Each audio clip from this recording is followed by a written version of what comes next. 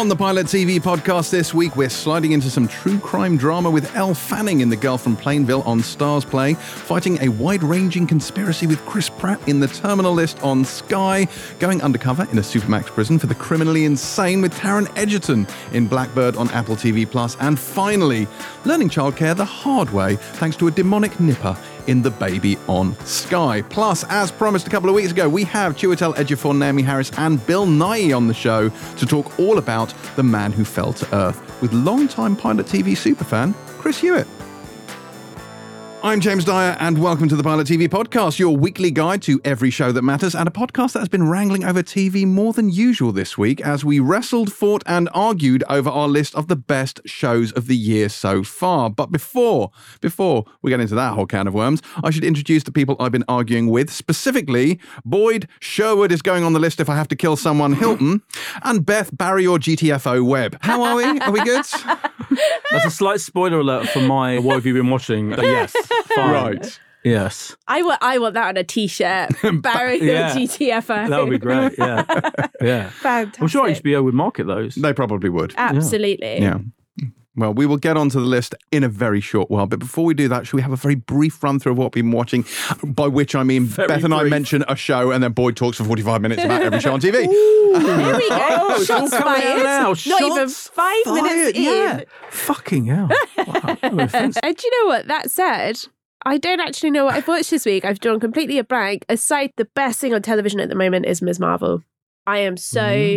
I got up early to watch, because I'm behind, I got up early to watch the most recent episode this morning, and I just couldn't quite believe what I was watching. I loved that we got to see Marvel in Pakistan watching the actual identity of a young superhero being made based on her identity. I thought that was absolutely brilliant. A really fantastic action sequence, like a sprawling, fun, but like gripping action sequence with a teenage girl at the heart of it, which didn't feel like it was cute or like it was holding back in any way because she's a teenage girl. That was really cool. And then the final shot of that episode I thought was absolutely fantastic.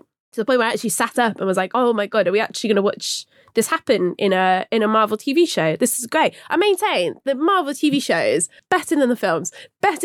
Wow. I mean, because that's deranged, but carry on. And I fully expect to be like asked to hand in my gun and back. Here we go. Doctor Strange and the Multiverse. Here we of Madness, go. that's for sure. I forgot that our Boyd was lost to the multiverse, and we have variant Boyd here who doesn't like Doctor Strange. Yes. The second Yeah, one. I'm fully Have expecting. you seen the new Thor yet, though? No, I haven't. Because everyone's saying that's really good. And I'm sure it's going to be absolutely fucking fantastic. Have you seen it? We're seeing that tomorrow as this show goes out. Right, yes. Yes. We yeah, are. I'm very excited. I'm absolutely excited. I'm not by any means saying that they're terrible. Could you imagine? I know what you mean, though. Yeah. Chris Hewitt is like knocking at the door, like asking me to hand him my badge and gun, right. Yeah, basically. exactly. Yeah. My Empire badge and gun. But what I'm saying is that they have so much more scope to be bold and Bold. push bold. Lavish. Lavish. Yeah. But they're ambitious. You get to see all kinds of stories, not just kind of worked into the fabric of the show, but actually spotlighted in the show.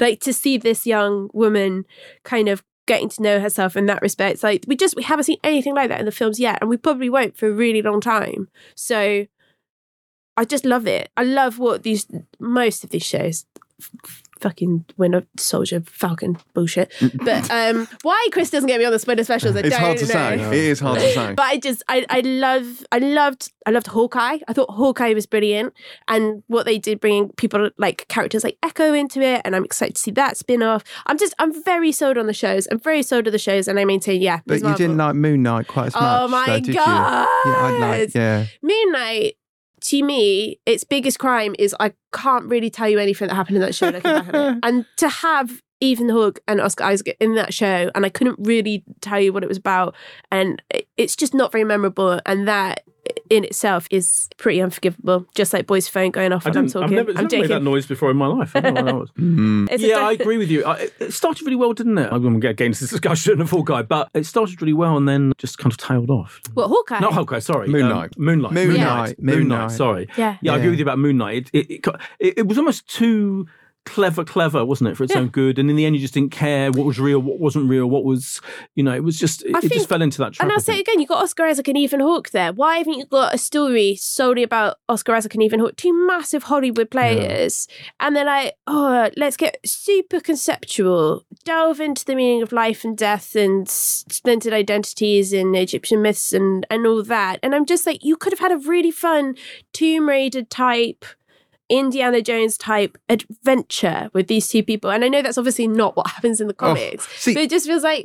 I wanted the opposite. I want the first 2 episodes across all 6. I want him being Stephen. Yeah. And I like their interplay in London. Those were my favourite episodes. I like that show. I mean, it did get somewhat more generic as it went along, definitely. Yeah. But I thought it was strongest in those first 2 episodes. Yeah. I thought they were fantastic. I really did. They were solid. Again, I maintain they didn't look great.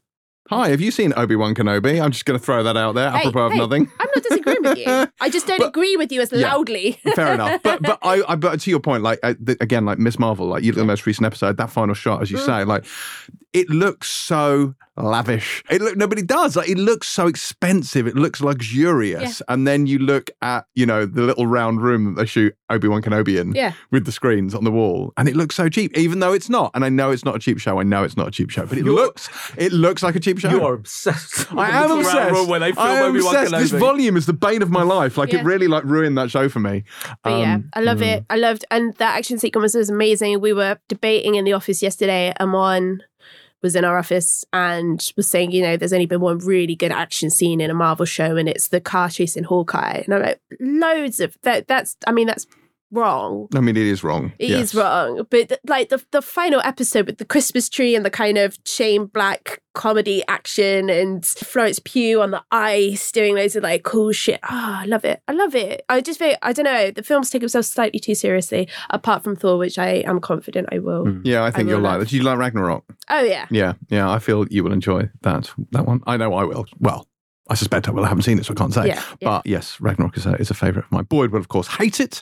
No, I only hate the Evil Thor. I don't hate. I dislike. I was gutted, disappointed. That's okay. Because I was a big fan of the first, as I keep mentioning. Doctor Strange and the Multiverse of Badness for you. Yeah. Okay. Fair enough. Now, none of us have seen Stranger Things, have we, at this stage? No, I was going to say it's just arrived. We're recording this Thursday for transparency, and it's arrived in my Netflix account, and what I would do if I had the chance to just go home and watch it all now, but that's not going to happen.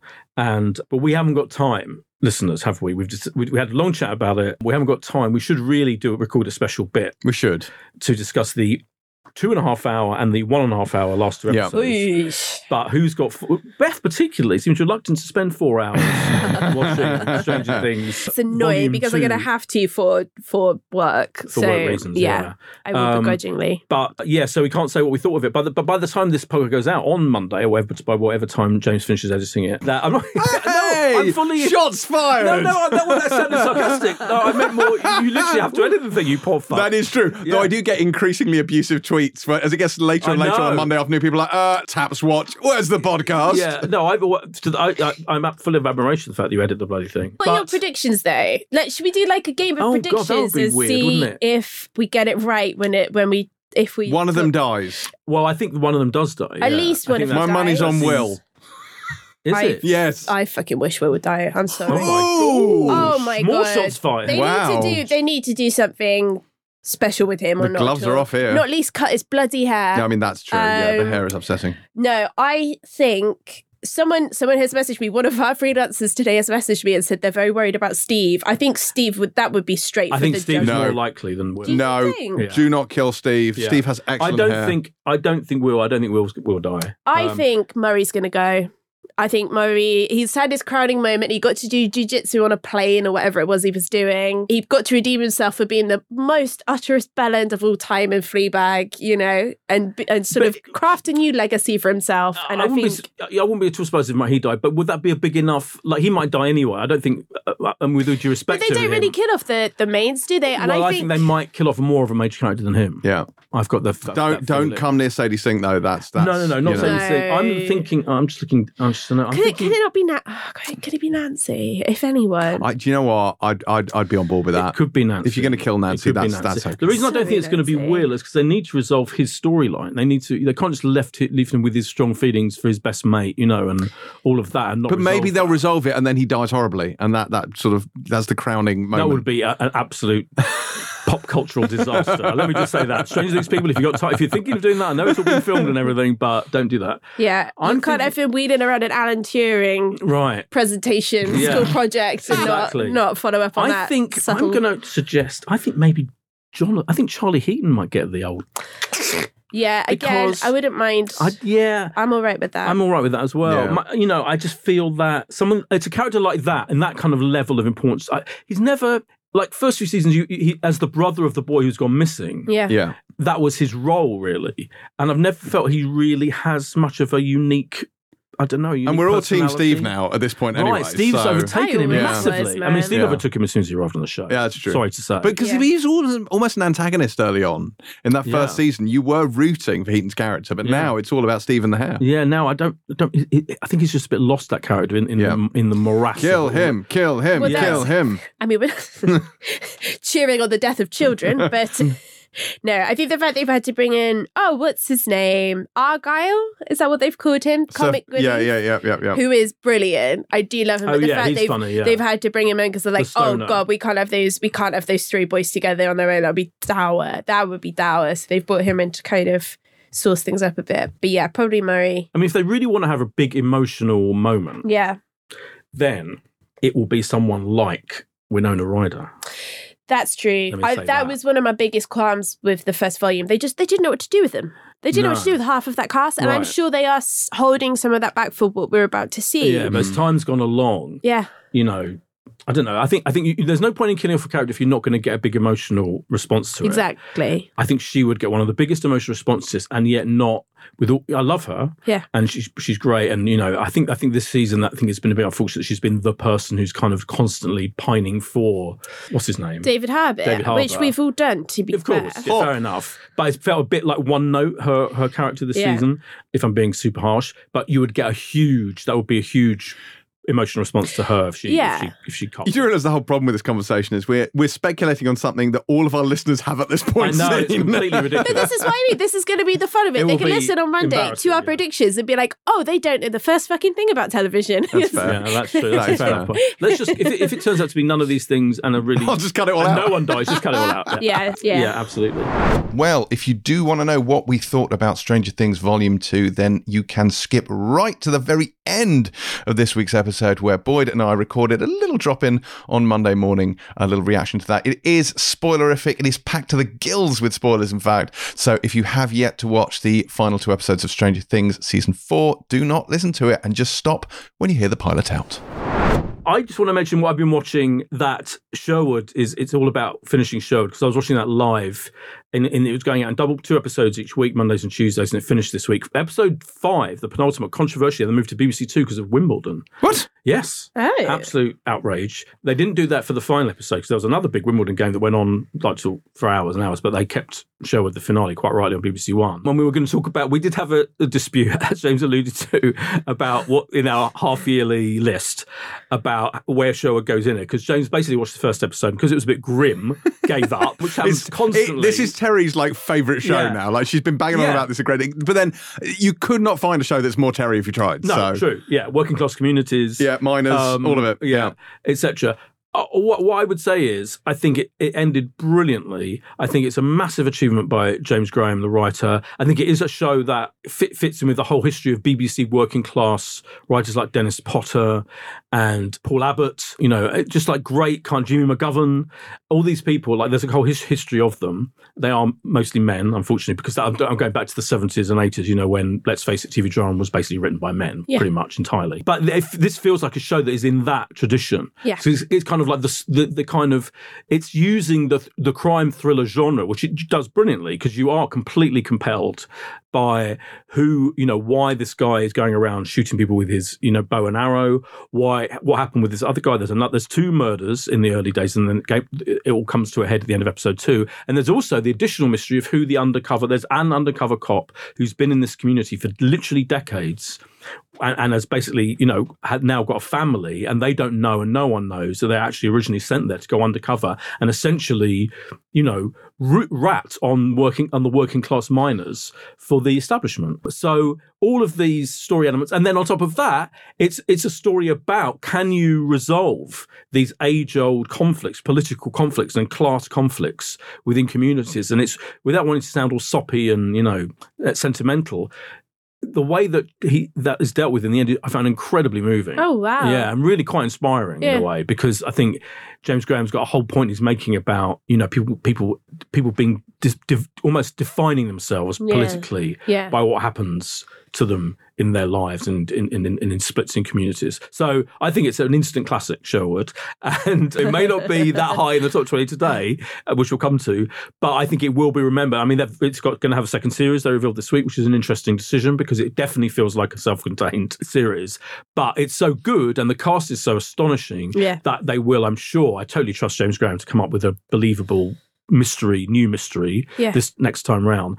It's just a real, it's definitely going to take its place as a kind of long remembered piece of TV drama, is all I would say. That's good. My mum's a fan. Is she? Oh, that's good. That's good. We got the endorsement. Claire's just watching something. Do you know the feedback I got from her the other day? She was like, "Oh, I do like listening to you because I don't really watch the shows that you talk about. And sometimes I don't really listen to what you're saying, but it's nice to have it on." A bit like James. I was about to say we have that in common. So your mum and James is very much peas in the pod. She just has us on. So so I'm glad that she's actually picked up on. And she's enjoying Sherwood, which is a landmark in television. That's the word. Well done, thank you. It's a landmark TV drama. And speaking of landmark TV dramas, we were obviously all very, very devastated to hear this week that C is coming to a close after the third and final season. Why are you jumping ahead to that? We haven't got to news yet. Well, because you brought up landmark TV dramas, Boyd, so I felt compelled. Tenuous at best. I felt compelled to point out, to telegraph news, to jump ahead and to say that C has, I'm not going to say been cancelled, C is coming to a close after its third season, which is going to air, I think, on the 26th of August. So we're going to see Bubba Voss one more time before he goes. Yes, James, yes. So can we all just take a moment to recognise that this is, again, a landmark in modern television that is one of our listeners suggested that Beth and I arrived to the podcast half an hour late. I love that. Just so you could get all your C bullshit. I will now read some poetry that I've written to commemorate this moment. Why is the guitar here, James? I will be playing along. It will be set to music. An ode to Bubba Voss. In 96 verses. It begins. Anyway, I haven't finished what I'm watching yet. And carry on, Boyd. I will quickly, what I really want to mention, there's been a series called AIDS, The Unheard Tapes, which has been on BBC this week, BBC Two. I think it's 3 parts. It'll all be on iPlayer. And this is kind of like the factual It's a Sin, if you like. Yeah. It's made up. I mean, there are loads of talking heads talking now about their memories of the AIDS crisis back in the 80s and 90s. And there's like Terence Higgins from the Terence Higgins Trust. His partner is on the show talking about why they created that charity in honour of Terence Higgins' school, who was actually known as Terry Higgins.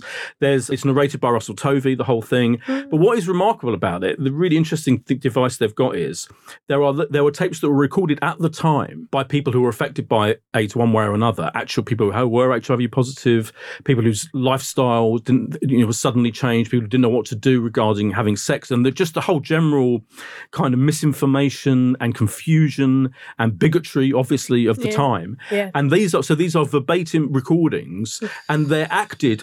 They've got actors who mouth the words. If you know what I mean. Yeah. These actual to the actual recordings, and it's such a clever device, and they do it so brilliantly. It must be a really difficult job to. It's almost imperceptible to start with. Yeah, and then eventually did I realise, hold on a minute, those are actual recordings, because you hear the occasional crackle in them. Yeah, on tapes, audio tapes, and yet these actors are reciting them brilliantly, miming them effectively. What film did? Claire Vanad's film. They do that really well. Right, and it's done well when you're not distracted by it. Exactly. Yeah, completely. Yeah. And the actors are brilliant doing it, and they really it's a really impactful thing to do. But it's just an incredibly eye-opening a reminder that not so long ago, just things like, for example, the age of consent for gay men was 21 at this point, and it didn't go down for years and years, quite a long time afterwards. So immediately, 19-year-olds, 20-year-olds having sexual were criminals, but were criminalised. Just to think of that, in particularly, and how they were growing up and being in fear of, sex and of what AIDS meant. It's just a really powerful, important series, I think. So I wanted to mention that, and it's all up on the iPlayer. And what's the one other thing I wanted to mention? Oh, I went to see the Late Late Show with James Corden. That was very good this week. I saw that here.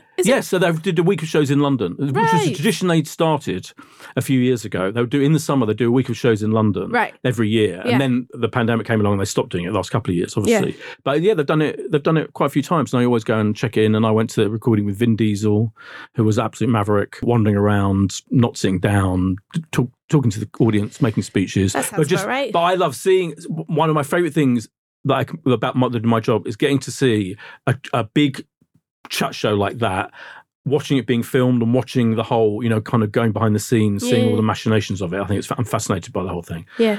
James, however, could not be less interested if I forced him to watch Sherwood's episodes 2 to 6 all in one go. I don't know what you're talking about, Boyd. Yeah. I'm riveted by this. Yeah. Anyway, time for this week's guests. As you will recall from our show the other week, we very much enjoyed The Man Who Fell to Earth when it launched alongside half the other shows in the world on Paramount+. Well, now is your chance to hear a little bit more about it, as we have no fewer than 3 of the show stars, Chiwetel Ejiofor, Naomi Harris, and Bill Nighy. Now, we sent Chris Hewitt, who, as fans of the Empire podcast will know, will do anything to support and show his love for the Pilot TV podcast, which is his all-time favourite podcast, incidentally. Not a lot of people know that. So here are Chiwetel, Naomi and Bill talking to Pilot TV's biggest fan, Chris Hewitt.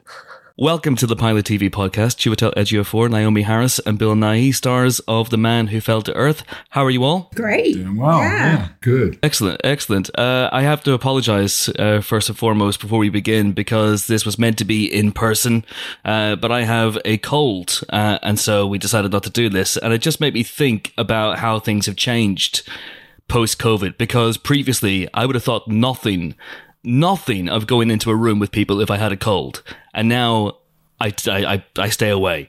Has it been the same for you? How have things changed post-COVID for you guys as actors? Well, I haven't heard the expression post-COVID too many times, and I never quite know. But it's good to have it confirmed. But but it is extraordinary what's become normal now. I was thinking the other day, I have a granddaughter who's 5, and she just routinely lifts her nose up so that you can put something up her nose. It's not a big deal. It's like a normal day. But the atmosphere has changed. A cold is no longer just a cold, I guess. A cold, a threat. Yeah, everything's changed, isn't it? It's like 2019 just feels like it was a million years ago. It's like everything's topsy-turvy still. Yeah, absolutely. And so I'm glad to confirm that COVID is over. That's the official scoop from me. Post-COVID, that's where we are now. Yeah, great. So it's all good. We can run outside and hug. It's all good. Before I started speaking to you guys, I rewatched the interview or the conversation that Bill and Chiwetel and Andrew Lincoln did a couple of years ago for the National Theatre. Naomi, have you seen this? I have not, no. It's fantastic. It's so basically it's those 3 guys in conversation about acting and everything they've learned in life and about acting for an hour. And I wish we had an hour with you 3 guys today. But Bill says in that you there are 3 things that you'd learned that you know now that you wish you'd known when you started acting. One of them is drugs are the enemy of art. Another one is pay your taxes, moron. And another one is it's okay to be frightened. Presumably, I mean frightened as frightened as an actor.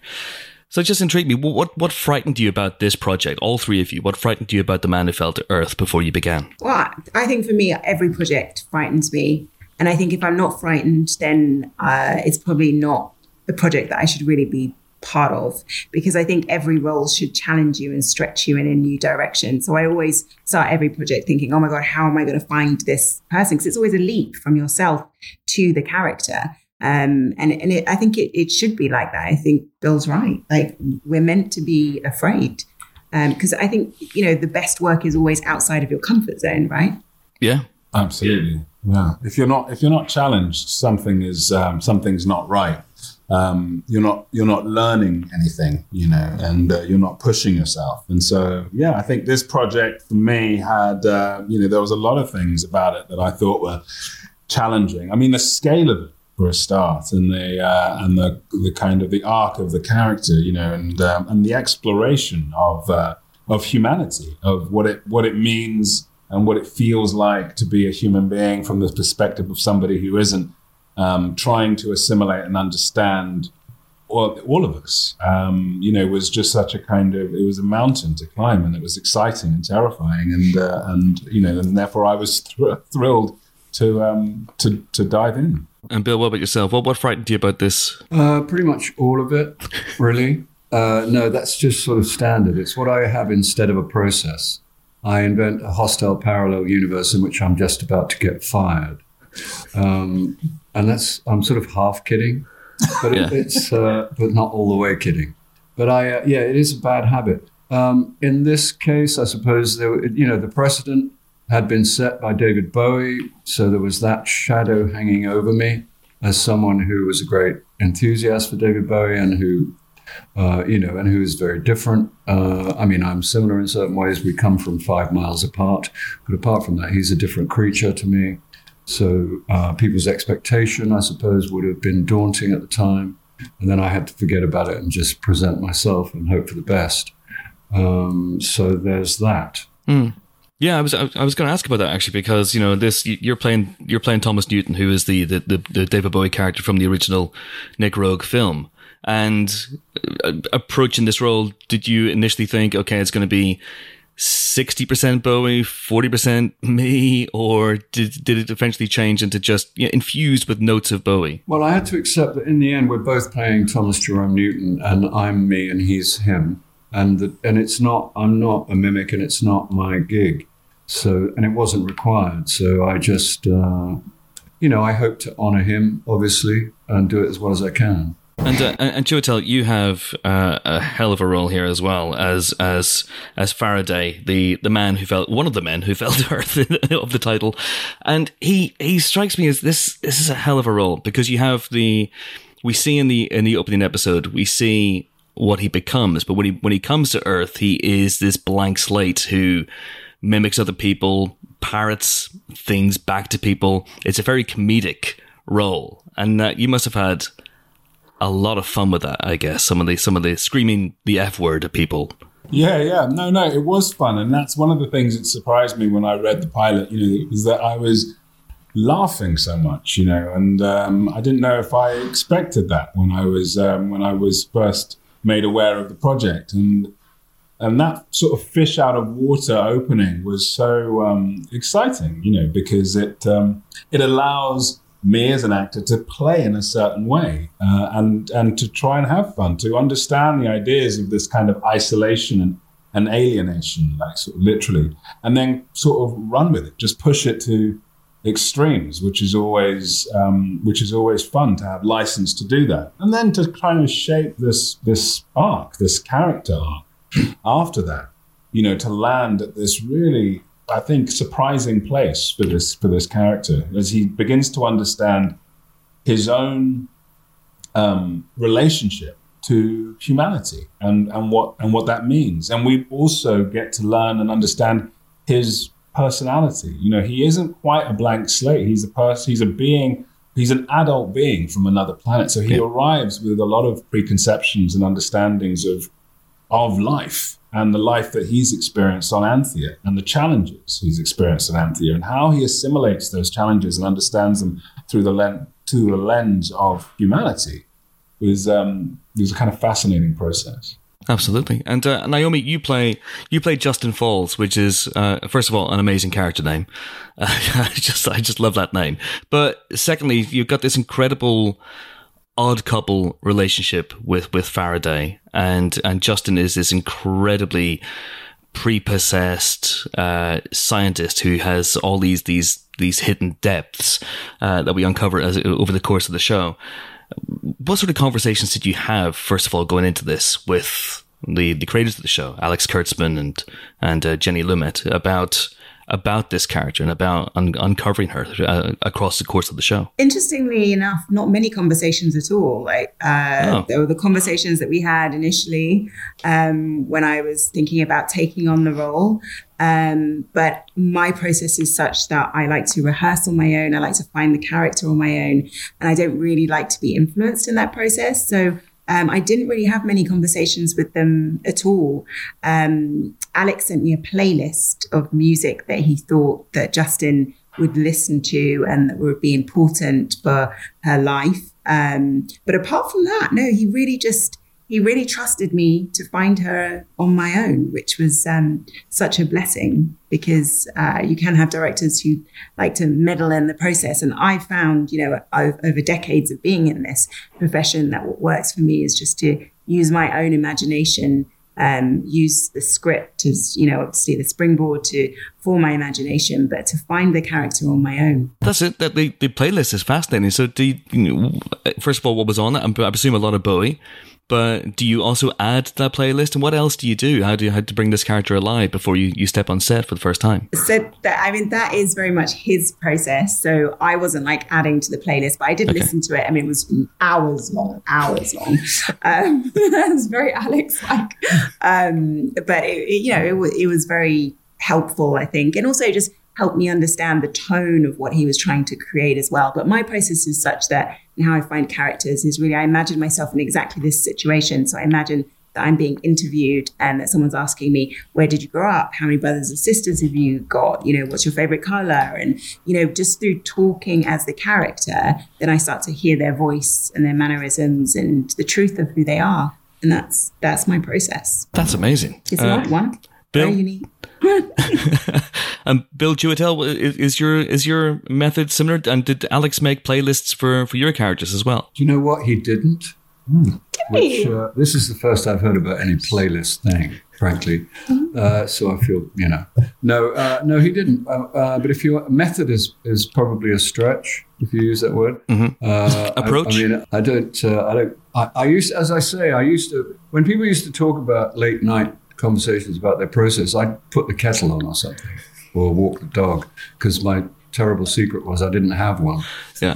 I just do, walking, wearing out the carpet, saying it over and over and over again, so that until you can give the impression that you've never said it before, in the time-honored tradition of trying to learn your lines.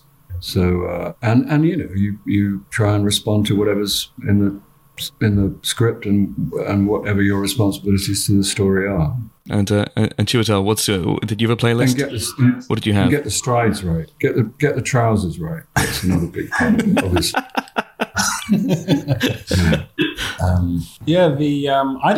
I didn't get it on a playlist exactly. I feel really special, actually. Yeah, you should. I would have liked a playlist. Yeah.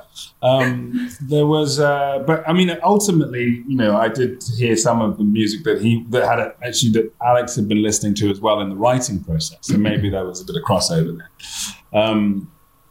And yeah, I think we just rehearsed a lot, and my process is slightly different to Naomi's in the sense that I like to rehearse and to kind of get in with the other actors and beforehand and do a bit of that and dissect the script and talk about it and think about it. And I think there were a lot of layers to this. There was a lot of complications and obviously over 10 hours to try and tell this kind of story was. Just had a lot of complexity. So it was really useful for me to be able to speak to Alex Kurtzman and Jenny Lumet quite a lot and quite freely about all of those kind of areas and what we were sort of trying to explore, I guess. Absolutely. And so no playlist for you guys. I'll make a playlist for you, Chiwetel. I'll make a playlist for you, Bill, so you don't feel left out. That's what I'm going to do. Very, very quickly, because I know I'm going to let you guys go in a second. And this is such an obvious question, but I got to ask it. Each episode is named after a Bowie song. What's your favorite Bowie song? Real quick. Well, I've thought about this, and it's impossible really to answer it because there are so many great ones, but I'm going to go with Absolute Beginners. That's a great one. That's a good call. I would say my favorite Bowie song is Prettiest Star. Oh. Prettiest Star. Yeah. That's a good one. I'm going to follow Bill. absolute beginners as well. Yeah. That is such a cop-out, Naomi, honestly. I know, honestly. right? It's a great It's song. the truth, though. It's a great song. It is a belter. It's a belter and a banger. Guys, I gotta let you go. It's an absolute pleasure. Thanks so much indeed for your time. Thank you. Bye. Should we move on now from that to our list? Should we talk about the list? We are kind of halfway through the year now, pretty much. And you know what that means? It's time to reflect on the past 6 months and kind of determine which of the shows you absolutely cannot miss from all the stuff that's aired so far. Now, what's quite interesting about these half-year lists is they are not kind of like stand the test of time, etched in stone lists. They're more like a snapshot of where we are midway through the year. So when we've done this in past years, some of the shows that have been on the list have been fucking insane. like genuinely, this is a stone cold classic. 6 months later, no one has remembered the show. So, you know, occasionally we can go a little bit maverick, but you know, I'm reasonably happy that this list makes some semblance of sense. So for we haven't seen the final list, by the way, have we, at this stage? See, and this is classic. Boyd, who accuses me of not listening, Beth, who accuses me of not listening. This is a list that I sent by both of you for your approval several times. Yeah, what do you mean on the WhatsApp? I showed it to you on the train platform 15 minutes ago. But we don't. Oh yeah, we do actually. Yeah. I mean, but neither of you. I was like, "No, are you absolutely happy with the list? You sure?" And you were like, "I don't care, whatever. Can we get on the train?" I thought Boyd was making amendments on the platform. Oh no, I was trying to book my train ticket to get tomorrow. No. So this is definitely This is the list, This is the list. No. This was the list which I sent to you for your approval and or veto. Yeah, and I'm happy with that. I just hadn't seen it. All right. Well, this is the list. I'm going to run through it in reverse order. We're not going to take too long, mainly because Empire's going to kick us out the pod booth before too long. But at number 20, Dolly Alderton's Everything I Know About Love. Yeah, Beth, tell us about this one.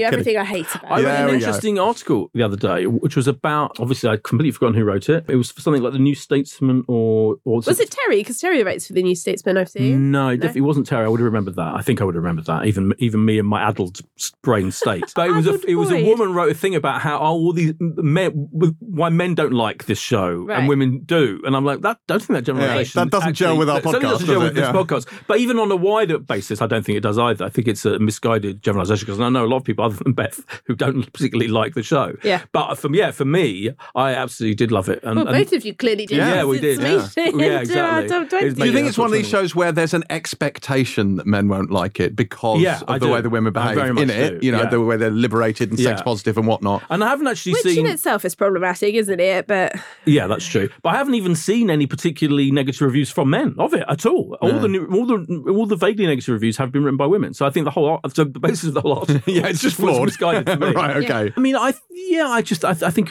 it got better and better as it went along. It's good. It's very good. And I just thought the whole central dilemma of the birdie thing, you know, is whose side are you on in that? I thought it was fascinating. Team Mags. Team Birdie. Yes. Will it be on the list at the end of the year? Probably not, but it's there now, and that's the important thing. And number 19, The After Party. Yay! There we go. Now she's awake. Hello. Yay! I mean, if nothing else, it's quite audacious what they did there with their genre switching. Into the world, the greatest interview of all time between me and Tiffany Haddish. To be fair, it's hard for me to argue with that. It was a magnificent interview. It was magnificent. If you haven't listened to that, do go back and listen to the previous podcast some months ago where Beth spoke to Tiffany Haddish and they became besties. And number 18, Miss Marvel, which is another one that Beth presumably will not be arguing with. Nah, it's brilliant. I love it. Yes, it is true. I think it's a great show. I think obviously made all the better for airing at the same time as Kenobi, which was not and is not on this list. Spoiler. At number 17, the most recent season of The Boys, which I've finished watching now. Boyd, have you seen the last episodes of The Boys? No, I haven't. No, I have. It's a very good season of a very good show, and not just for the shock value. And there is a lot of that. Obviously, the first scenes of the first episode very shocking, and then the Hero-gasm episode, the 6th episode. There's a lot going on there, and the kind of, I don't know if anyone saw this, but there's a kind of a disclaimer at the front of that episode, and it's basically it's a comedy disclaimer saying this is not suitable for some, well, most. Let's be honest, all people, and it was just quite funny. Yeah, okay. My favourite thing of this season, I've watched up to 6, 7. 6 is Hero-gasm. 6 is Hero-gasm, astonishing. Is the Imagine spoof, the spoof of the celebrity charity version of Imagine, which is fucking hilarious. Oh, that's great. Absolutely brilliant. And just because that was, that whole thing that happened during lockdown, didn't it? Where they actually did have proper celebrities getting together to sing Imagine, I think it was. Oh, yeah. It was extraordinary. So the fact they had all these, proper people in black and white doing that was brilliant. They work very hard at keeping it incredibly up to date and relevant and now, don't they? It's very current. It's very current. It is. Yeah, it's very topical. So yeah, I wasn't. This is definitely my favourite season so far of the show. Yeah, and I think it deserves to be there. I have notes. Don't get me wrong. By the end of it, I have notes. I won't share them now because spoilers. But I have some thoughts about some things I think they should tweak for the next season. So, Eric Kripke, if you're listening, drop me a line. I will share those with you. And at number 16, we have the final season of Peaky Blinders, which Boyd gave 5 stars to. All right. Having a go. That was no. To be fair, I was 100% with you. I think, and I hadn't seen all the episodes. Well, yes. Let's just remind ourselves. I think it started quite strong with a lot of promise, but I think it sagged a little in the middle. And the ending, while decent, I don't think was quite the explosive finale or gratifying finale that I really wanted from it. So while I very much enjoyed this season of Peaky Blinders, there were large periods where not a lot happened. Yeah, I think it paid off in the end, though. I did like the ending. I thought it was good. There was a good twist. Yeah. I mean, it's good, or it wouldn't be on the list. Yeah. But I think it could have been, this could have been in the top 5 easily had it been, slightly different. Yeah, sure. Yeah. Agreed. But we do love Peaky Blinders, and that is in at number 16. At number 15, Station 11, which Beth in particular, I know, loved. Do you know what? I will get to it because of the sheer persistence of our followers who keep telling me to stick with it. Yeah. So bear with me. All right, we're bearing with you. You must have played it in places very high in your list, James, because I didn't vote for either. So really, yeah. Oh, have you been? I don't know what meddling? The machinations of this list are, but Well, the list goes through a very, very important scientific process whereby which you vote, and Beth votes. Yeah. I give a cursory glance to your list, and then I write a list, and that's basically how this works. Say it's a heavily weighted list in favour of things that James likes. But I send it back to you afterwards so you can have a look and have your little Wise and Sherwood on the list thing, and we accommodated that, so that's fine. All right. Unbelievable. Moving on, at number 14, Peacemaker, which is funny. Peacemaker, I think, is fucking brilliant, but it has been quite polarising. Certain people, possibly on this podcast, weren't quite as fond of it. I liked it. Yeah, I know. I was the one. I found it a bit glib and smug.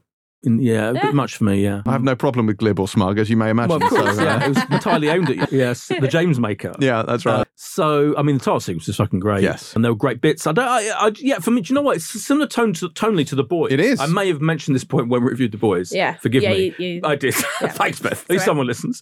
But to briefly mention it again, I think The Boys is more successful at balancing its smug glibness and has more to say, in a way, for me than Peacemaker. That's all I'd say. But this, It's interesting. I was listening to some table chat in the office yesterday. People like Ben Travis and Sophie Butcher have been watching it, The Boys, and just saying how much heart it's got for such a disgusting show. Yeah. That's my words, not theirs. Disgusting is harsh. It does unbelievably somehow have some heart. Yeah, Which I'm not sure. I've been watching that first episode of season 3, having watched none of the rest of the show. I found that hard to believe. Oh yeah, you're not going to get in the first episode. But goddamn, do I trust Ben Travis with my life and livelihood? So wow. Maybe I do it. Maybe I do it. Yeah. You've prejudged it. And at number 13, Big Boys. Yes. Well, this was top of my list. Was it your number one? It was pretty high in my list as well. No, so again, do you know what? I'm lying. It was third. Do you know what? I did it so quickly because we were not given much time to submit this.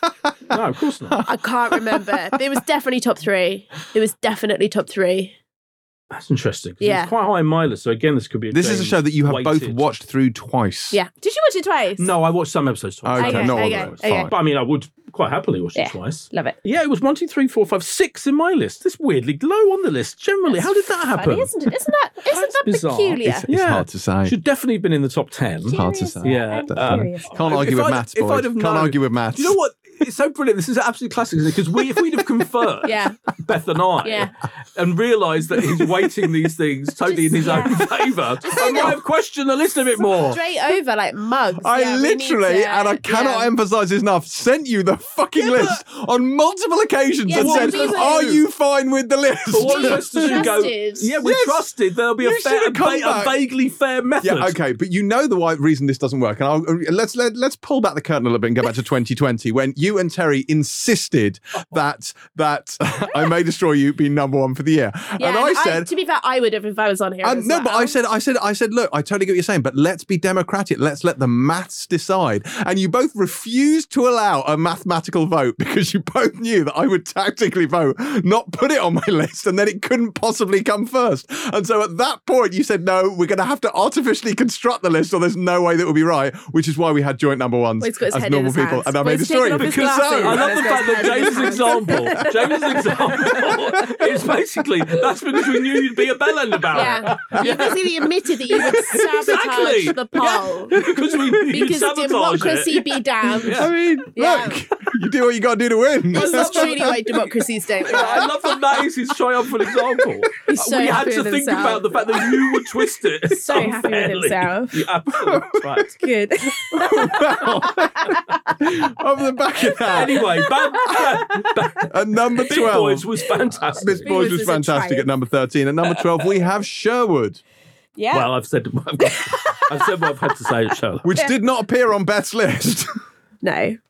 Oh. Have you finished it, Beth? No, not yet. Oh, there you go. Okay. I think when Beth finishes it will be. Yeah. Beth, are you going to finish it? Yeah, well, yes, because Mum's told me to. So. Oh, right. But until your mum told you to, why are you going to finish it? I was going to finish it. Leslie Manville saying twat. Brilliant. That is fair. So much great Manville. Yeah. No, I mean, there's an awful lot of buzz around the show, and people are saying it is phenomenal. I must admit, I feel like an outlier in this particular case. Not that I thought it was bad, and I can't emphasize that enough. I thought it was great. I just found it quite dour, and, I didn't really fancy watching more of it. But we're aware. But that's my own personal taste. I don't know what to tell you. Hey, look, it's at number 12. It's doing very well. Speaking of happy-go-lucky comedies, at number 11, The Responder. Well, there's a trio. It's funny that have ended up in. We'll talk about. There's three in a row, really, of quite. One could say grim. I would say authentic, realistic, gritty, brilliantly conceived BBC dramas. And The Responder, I thought Martin Freeman was the performance of his career. Agreed.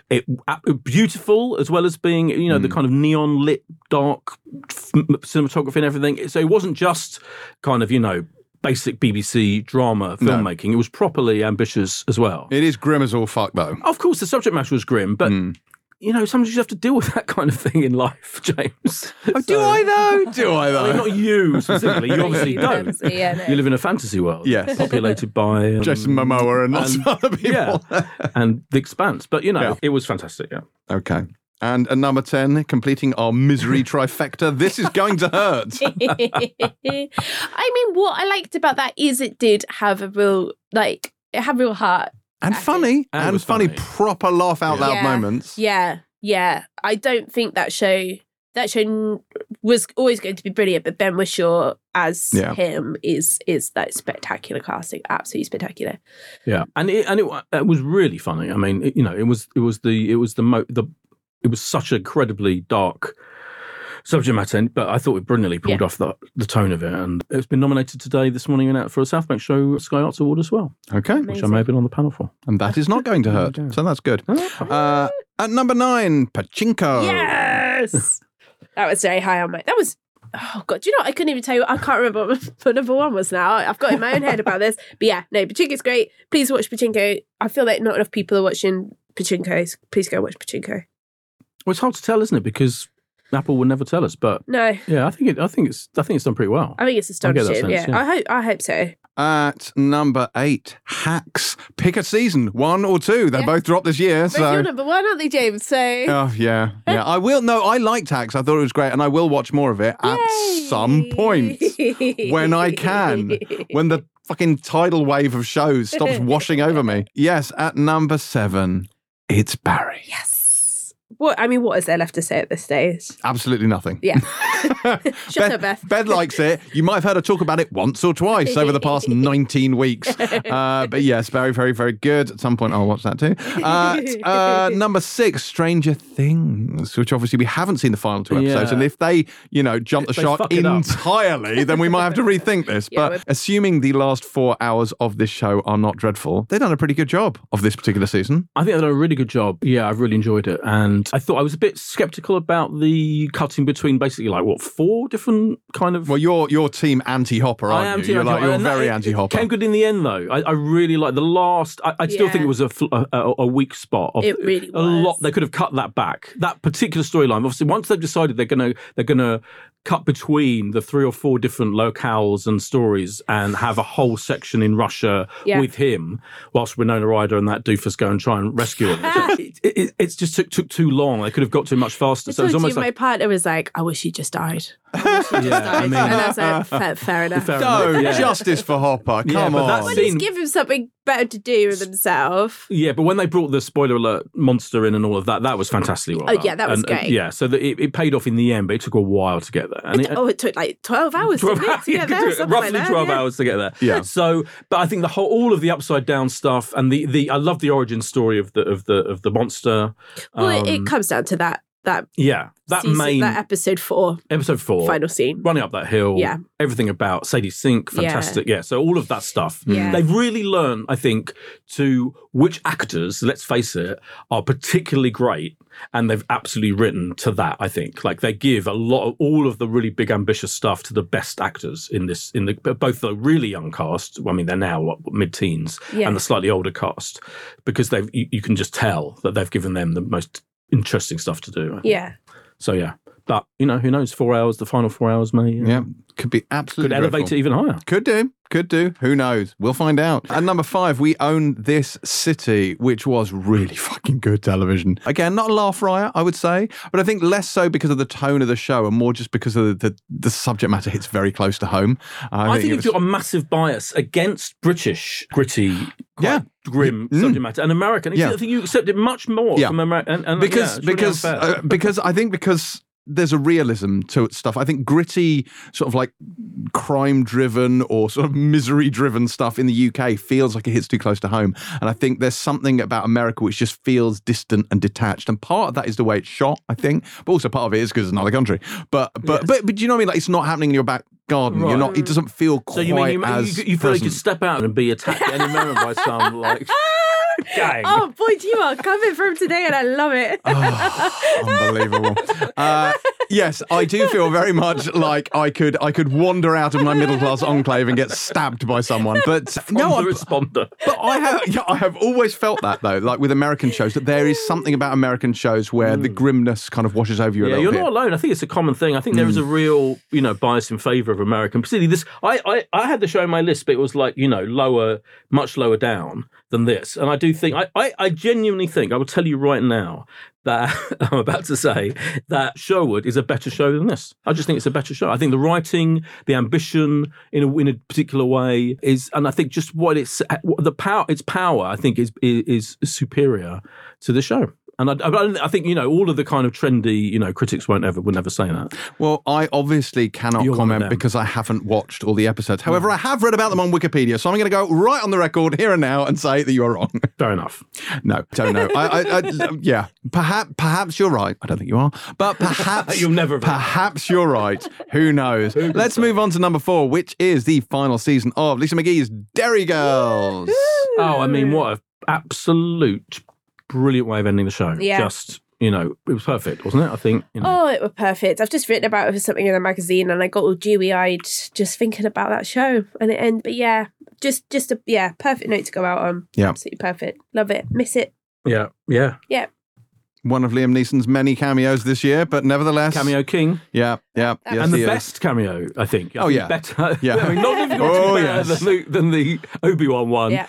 The other one, the Atlanta one, is just outrageous, but this one was fantastic. Okay. At number 3, which I'm kind of abstaining from, but deference to you two, Better Call Saul. Yes. It has...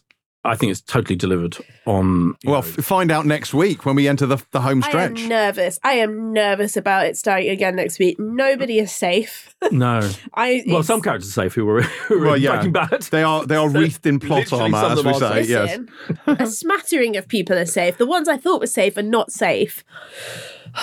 Yes, I'm stressed, boys. Yeah, I'm stressed. He's phenomenal. I'm stressed. Yeah. But yeah, an incredible... I have to use the word incredible again. Apologies. A brilliant achievement.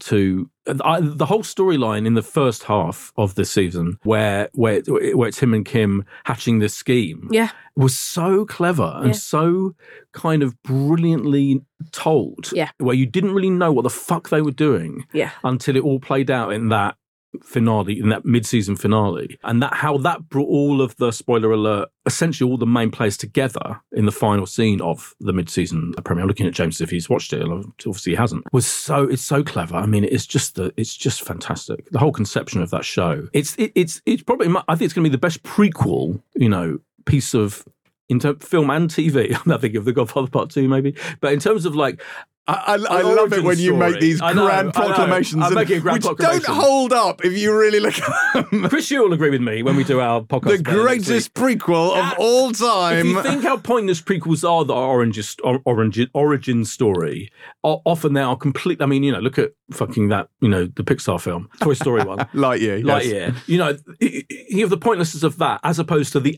how he's made, the creative team in this show, have made it incredibly thrilling, and you really can't wait to work out how they get from this series to Breaking Bad. It's so clever.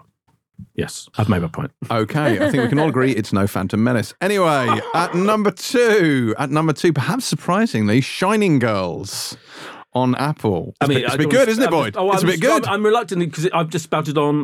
Yeah, I think absolutely.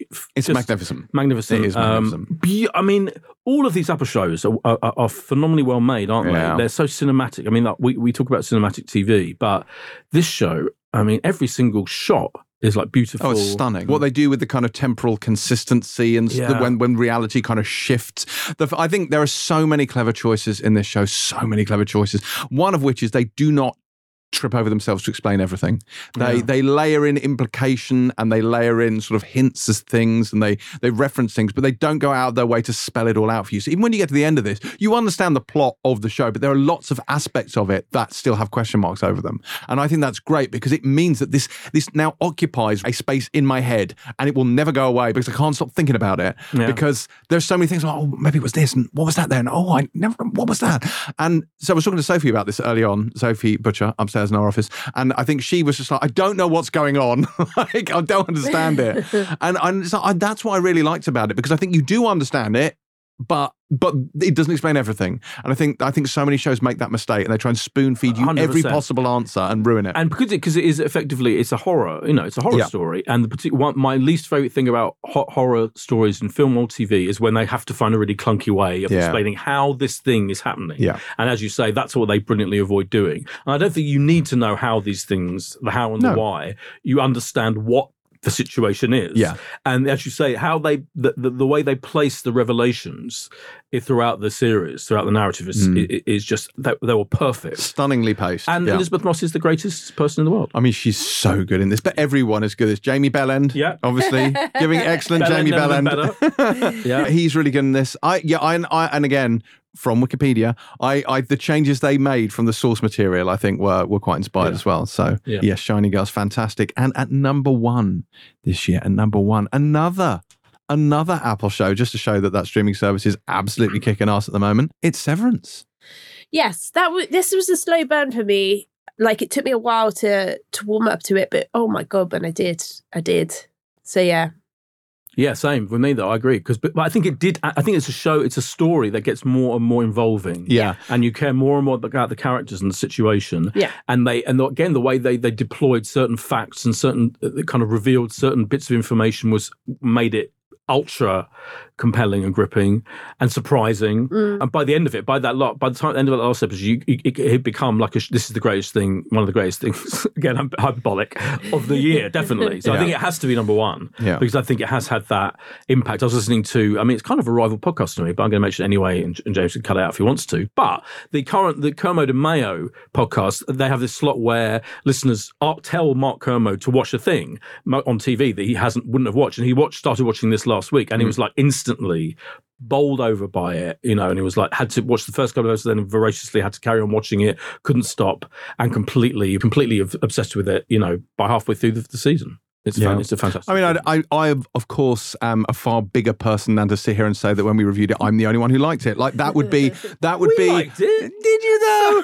I seem to recall. I thought it was great, and you were like, "Yeah, it's we had issues with it. No, we had issues with it. Yeah, I think I'm going to give you credit here. Yeah, you were more right about it than we were. But I do think that part of the reason for that is exactly as you say. It builds momentum as it goes, and it starts very slowly and very weirdly. And I think it takes a little while to get in sync with it because it's a slightly odd show. Oh, it's really odd. And even from the title sequence, which is quite alienating in and of itself. I think it's a bit irritating and alienating to start with. It was more that I don't think it's slow.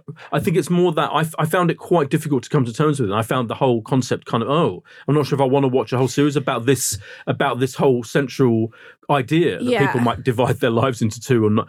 But by halfway through episode 2, I'm like, I'm absolutely can't stop watching it. It was when it became up, because when I first watched it, and I said it on the podcast, I was like, I feel like I'm just watching things I've already seen in shows like Legion, which I think did an astonishing job. But yeah, it was when it started to become, the concept started to branch off into really interesting, unique ways that I was like, oh, this is something else entirely. Yeah, really great. And a great one for Apple as well. Like, they are getting their commissioning just spot on. Yeah, everything about the filmmaking, this completely, they are smashing it. And we have another one coming up later in the show. Well, that is our current halfway through the year list. Yeah. So make sure you watch everything on there.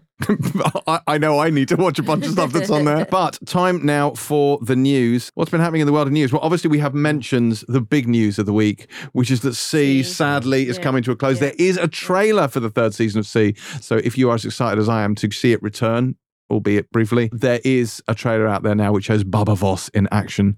So do go and check that out. What else is going on, Beth? Some exciting casting news. So we know that Phoebe Waller-Bridge departed from her collaboration with Donald Glover for Mr. and Mrs. Smith, the Prime show. And then it's just been announced that Michaela Cole has joined the cast, as has Severance's own John Turturro. I always say John Turturro as well. John Turturro. My neighbour John Turturro. My neighbour John Turturro.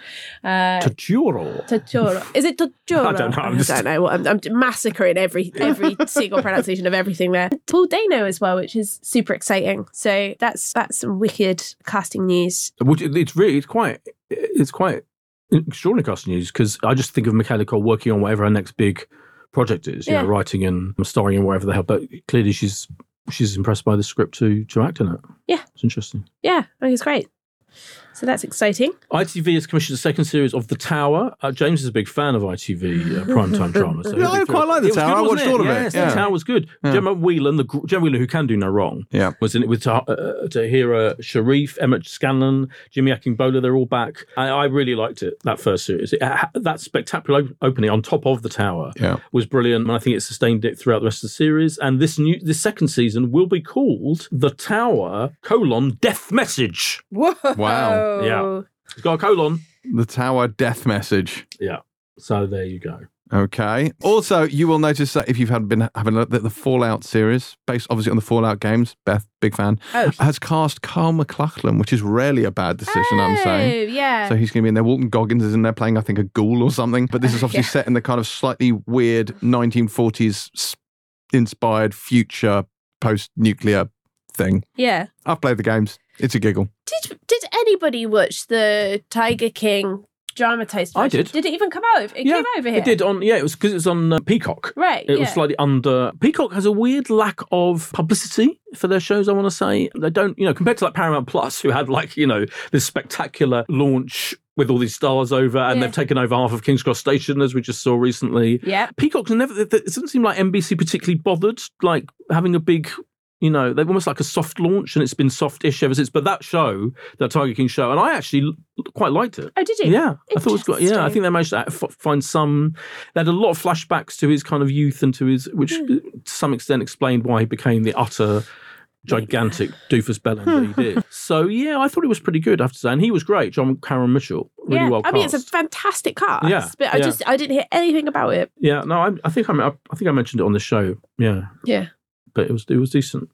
Yeah. Weirdly, in confusing news, Jodie Foster's True Detective Season 4 has been given a series order at HBO, and I was like, I'm sorry, what? Yeah, that was weird. Wasn't And it? it's like what? Yeah. But this is confusing. When you cast Jodie Foster at that point, surely your show is already going it's a ahead. done deal. I was a bit confused by that, but anyway, that's going ahead. If you didn't realise otherwise. Also, speaking of things that are going ahead, Succession season 4 has begun production. Yes. Yes.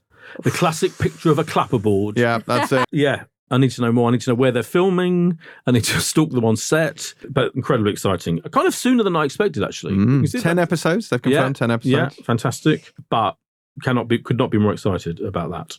Anything else? As I mentioned before, unless you cut it out, James, the South Bank Sky Arts Awards, which are the only awards in the world covering every single element of the arts, from classical music to opera to TV, announced their nominations this morning. And the TV drama ones are It's a Sin, of course. Obviously. Time. Yeah. Talking of grim. And This Is Going to Hurt. Pretty good tree, I think you'll find. And comedy, Starstruck. Great. We Are Lady Parts. Fantastic. And Alma's Not Normal. Yeah, it's a pretty good list. Okay. Yeah. Okay. I mean, this is good stuff. That's what I'm saying. So, yeah. Okay. Congratulations to those people. Congratulations to them. Yeah. And congratulations to Kit Harington, because we heard a little bit that not only, well, obviously we talked about the Jon Snow series that's in development, but it was all his idea, apparently. Yeah. All came from him. Yeah.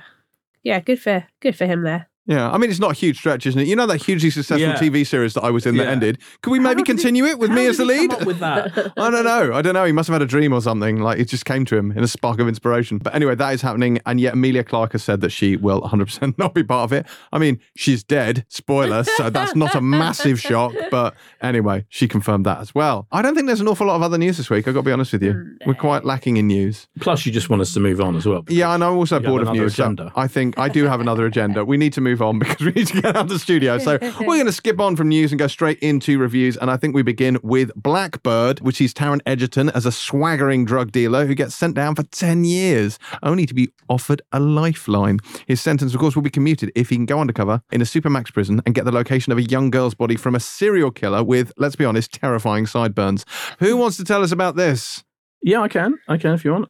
This Taron Egerton, first of all, plays James Keen, and this miniseries is based on James Keen's own memoir. Yeah. So he's quite a full-on drug dealer at the start of the story, who has got to the point where quite successful drug dealer as well, because he's living in this kind of like swanky, expensive apartment where he struts around half naked. I mean, Taron Egerton has buffed up for this one. Oh my God, I thought that. Yeah. I was like, look body. at those abs and those arms. Yeah. Like, Christ. If you follow him on Instagram, as I do, he does mention it. He mentioned recently that he did have to really, really properly get on it, because he is extraordinary. Yeah. I mean, compared to when you're playing Elton John in Rocket Man, Yeah. it's quite it the wasn't difference. just cut out the Mars bars. Like, there was a lot more to this. He's he's almost like a kind of American Psycho type figure. Yes, Yeah, that's what it a reminded really me good of. shout. Yeah. Like just the ultimate alpha male. Yeah. Literally an AK-47 in his kitchen drawer. Yeah. And, kind of having sex with this woman who barely doesn't even know her name. And she's just had sex with this woman when the police raid and arrest him and find all his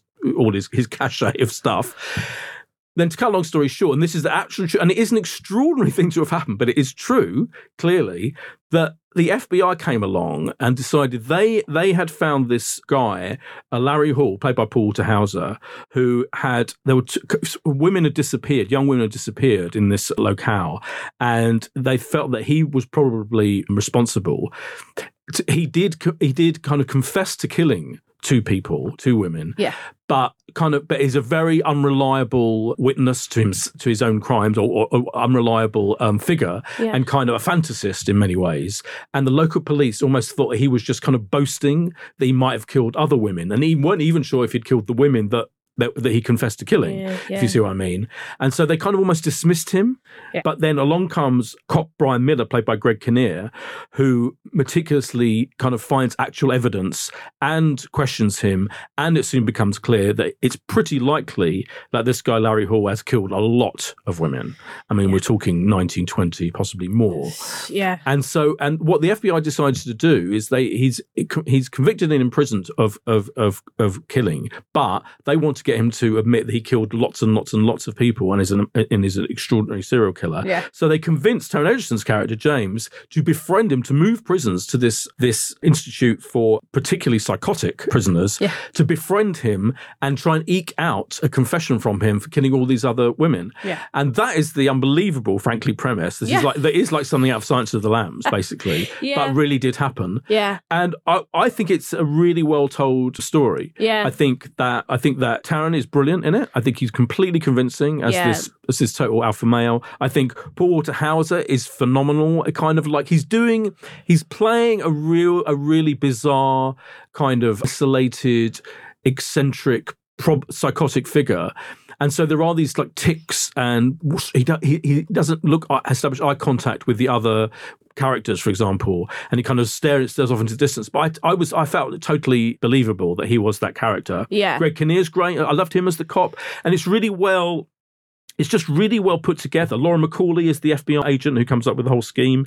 Oh, and I haven't even mentioned Ray Liotta. Ray Liotta plays Taron Egerton's dad. This is his final role, isn't it? I think I think he did a couple of roles roughly at the same time. So I think there might be another TV role. I feel like it is. Final TV role. Yeah. I think there's another film that he's going to crop up in, but it's particularly poignant to see him in this because he is great in his scenes where he's trying to trying to advise his son. He's an ex-cop and he's trying to advise his drug dealer son what to do. Yeah. And they're really moving. And he has kind of gets dementia. Those scenes at home with his wife, I thought were incredible. So what a cast. Ray Liotta, Greg Kinnear, Paul Walter Hauser, Taron Egerton.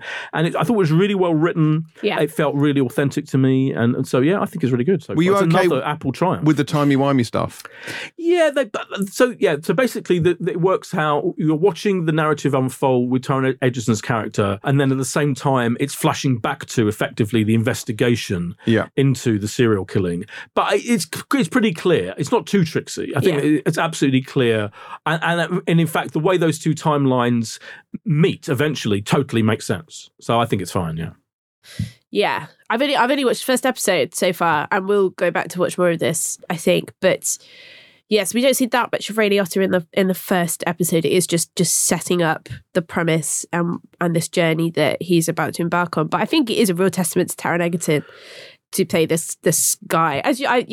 What's his name? Patrick Bateman. That nails it for me, I think. Just incredibly sick, incredibly charismatic. Obviously, sans violence against women, which, I'm always here for. Yeah. But I don't know, and this is on me, I always fail, aside from him and Rocket Man, I have a real blind spot distinguishing between him, Ty Sheridan, and Alden Ehrenreich. To me, I see mid-built brunette boys. That's brilliant. And I find it quite hard to kind of distinguish between the three of them. As I say, it's a blind spot. I apologise to mid-built brunette boys the world over.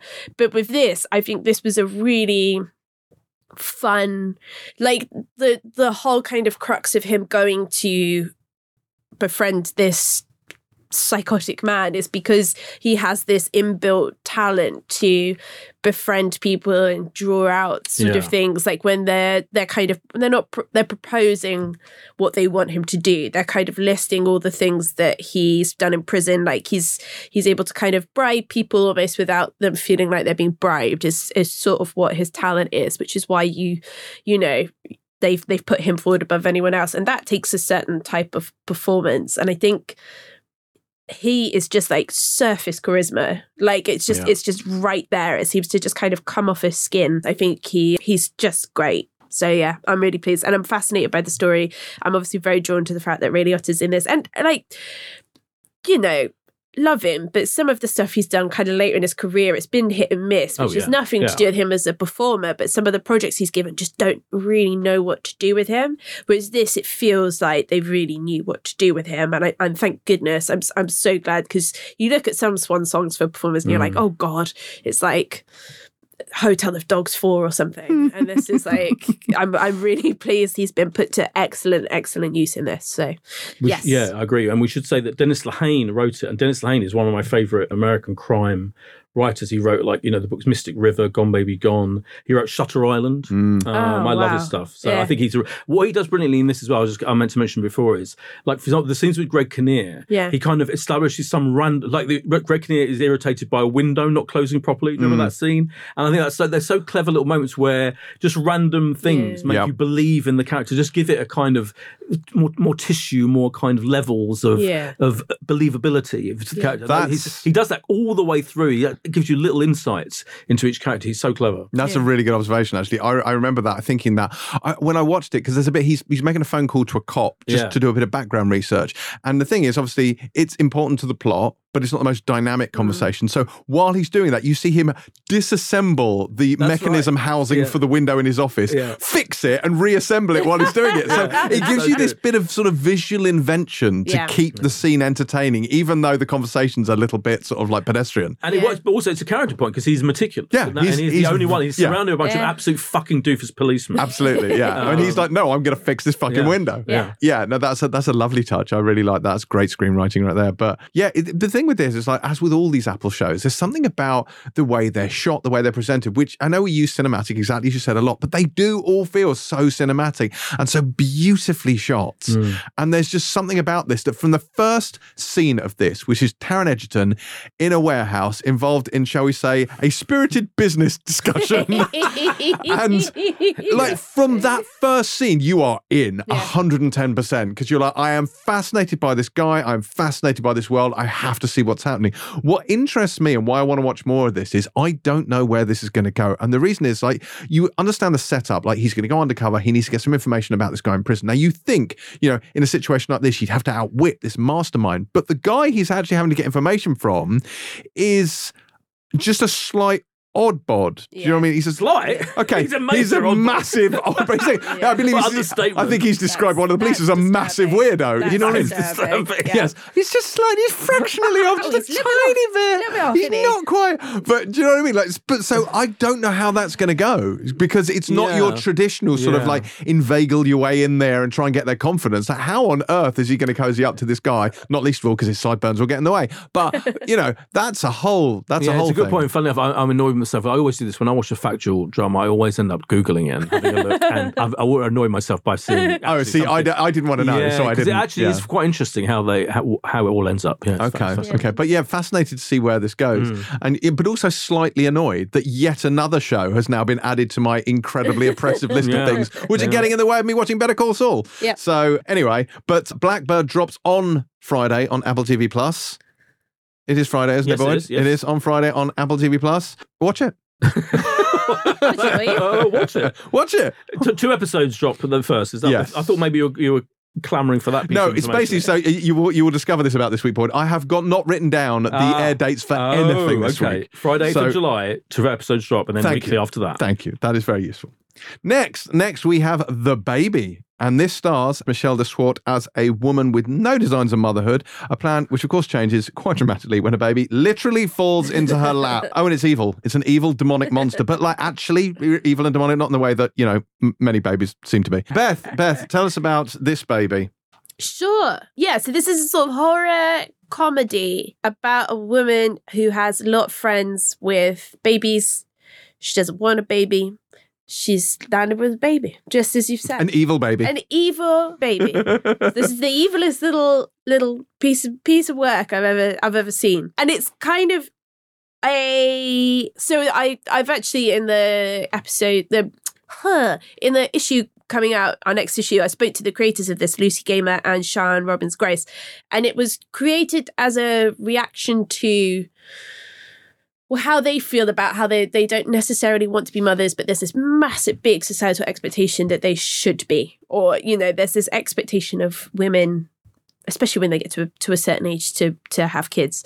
And they very strongly don't feel that way. So they kind of vented all their thoughts and feelings about that and their speculation into this big horror comedy, which I think tonally works really, really well. So there's some it does basically start with this baby literally falling in her lap. Natasha, the character's name is. Yeah, and then this baby is psychotic. Like, it's a psychotic baby who by some means has the way to just kill off people who he crosses paths with. So that's going on. And then meanwhile, Natasha is also like trying to, you know, not kill the baby. So he's in her care.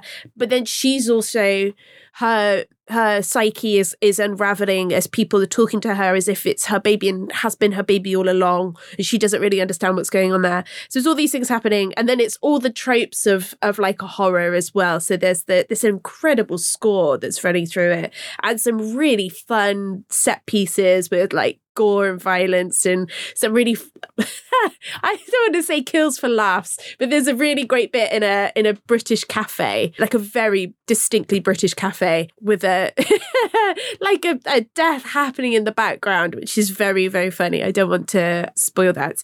So yeah, I think this is really creative. I like that it is it's obviously making a point as to how society expects women to behave. I mean, obviously, this feels quite triggering at the moment. It's already been released in full in America, so it's coming over to us now. But obviously, yeah, in this climate, it does feel especially interesting to watch. I think it's great performances. So yeah, it's Michelle, as you say, is Natasha. She's not really been in much before, but it's a stand-up comic. So as you'll hear in the interview, we talk about how her stand-up kind of informs the comedic beats of her character, but she's also got all these other strands to her as well. So she's a chef as well, and actually as a chef exudes this like maternal instinct all of its own. And then yeah, she's like this, she's very blunt, speaks her mind. She's great. I think she's great. And then there's this great supporting cast as well. You've got Izzy Sooty, am I saying that right? Yeah, a Dobby and Peep Show. Just loads of really great British like comedy actors, I would say. It's ambitious, it's fun, it looks great, the production values are great.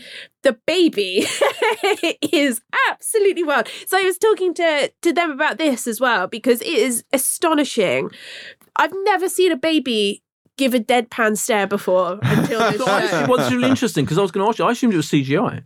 It's a bit of everything. Oh, is it? Okay. They reckon about 30 people were tasked with this baby. Wow. So there's twins playing the actual baby. Yeah. Evil twins. CGI puppetry involved, I think, in some instances. But it is incredible, isn't it? Yeah, it's so good. The look on that baby's face is hilarious. Part of the comedy element of it comes with the fact that it's whenever the reaction shots from the baby are brilliantly funny. Absolutely and brilliant. Creepy at the same time. Yeah. And they've got him doing like crawling across a field, like on his own under the moon, like really ambitious stuff. Yeah. So I really do applaud it for its ambition. Sometimes, I don't know, the metaphors feel a little bit, it is like you're being bludgeoned slightly, but it is something I actually haven't seen on screen before. So bludgeon away, I'd say. So yeah, I was really on board with this. I think it packs a mighty punch and it's fun, and I had a lot of time for it.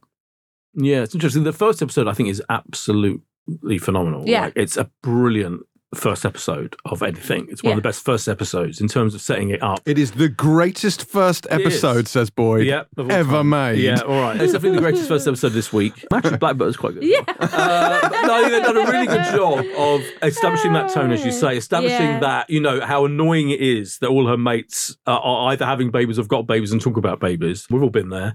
And she is just great. As you say, it's the second thing. She's only been in one other acting job, I think, TV job. And she's phenomenal. But just the whole setup of it is really clever in that first episode. I think it's slightly tailed off for me in the second episode. Okay. Or tailed off I'm still going to carry on watching it, but it's quite confusing, the second episode, in a way, and not like they don't know what they're doing, or deliberately so. Yeah. Whereby suddenly, actually, I'm not even going to say because that will slightly spoil it, but it's quite surprising how things play out, and quite confusing. Yeah. And slightly, in some ways, annoying, I would say. But that's not to say that it's brilliantly made all the way through and acted, and it is funny, and it manages to be creepy. I mean, it's not scary in the kind of like, jump scare kind of way. It's more in as the implications of this evil baby from hell play out. And it's I think the font, by the way, that they've chosen is the same font as Rosemary's Baby, I do believe. And that's no accident. So it's got that. I find evil baby stuff really good. I'm fascinated by it anyway. It's a great great premise for a thing. Yeah. So I will definitely carry on. As I say, slightly tail off in the second episode, but I will carry on watching. But the first episode is just... it's very funny as well. Yeah. Like, it's so... I mean, it's pitch black. Yeah. It is so dark at times. It's also absurdist as well. And oftentimes with me, like, silly comedy bugs the shit out of me. Like, I normally can't... But weirdly, in this, it didn't bother me at all. Even though it is absurd, it is very, very silly at times. I wonder whether it's because there's this really dark streak running through it as well. Like, it's really horrible in places. There's, in the first episode, there's a breastfeeding sequence, which is quite upsetting. But... And also, you know, like, she's a raging bellend as well, like her character when she starts off with, you're like, if I were your friend, I don't think I'd be your friend. Yeah. And yet there's something about having her being a bellend and then getting this demonic baby. It just works. It works really well. So, yeah, I did have fun with this one. I love the guy in the takeaway, which I believe they filmed on your street. Oh, no, that was a slightly different one. Okay. Yeah, that was a different one. He is really funny as well. Like, he's got a really odd quirk. I've seen him in other stuff and I've got to look him up, but he's got a really like quirky, odd line delivery, and he's got a dog. And yes, that's very interesting. Excellent. Well, The Baby airs on Sky Comedy. It's actually on Sky Atlantic. Oh, okay. Yes. And now from Thursday. When? From Thursday, the 7th of July. Excellent. 9 of the PM. I think the whole series is available on that day. Good. It's an HBO co-production. If you want, because I think if you're wondering why it's on Sky Atlantic, because it could be on Sky Max or Sky Comedy, but it's on Sky Atlantic. I think it's because it's an HBO co-pro. Yes, that would make sense. That would make sense. Right. Next this week, we have The Girl from Plainville. And this is a miniseries based on the events leading up to and directly following the death of Conrad Roy in 2014. And the role his girlfriend, Michelle, played here by Elle Fanning, had in his death. Boydie. Yeah, this is another true crime. Dour true crime drama. I mean, this is quite dour in some ways. I mean, it's a bleak story because I remember. Yeah. So this is not the first time this true crime story has been dramatized. There was a TV movie that made of it. There's obviously various podcasts have dealt with it. There was a documentary. There's a 2-part HBO documentary that I actually watched. So this story is not. A lot of people will know about this story, which basically involves a guy called Conrad Roy III, who was 18, 19 when he took his own life.